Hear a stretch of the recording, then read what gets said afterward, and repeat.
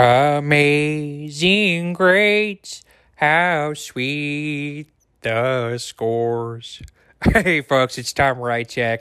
This is the second installation of Rychek's Football Focus, your weekly football focus, things you should be focusing on, where I give my amazing grades for the week. This is for week 8 in the NFL, and since this is the second time, I'm going to be comparing this week and last week.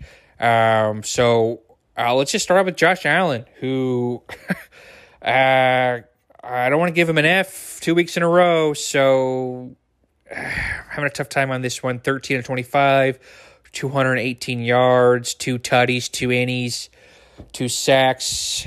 I mean, that's not good. I'll give him credit for the win. It's not a QB stat, but I'll give him credit for the win, I guess. So D-. It's not looking good for him.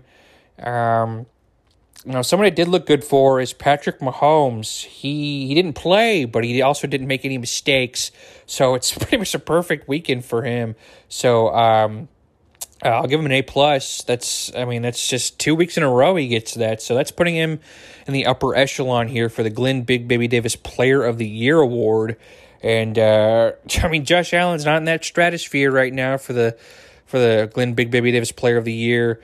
And he's not even in the running, really, for the lesser-known MVP award. So it's not looking good for him or the Bills.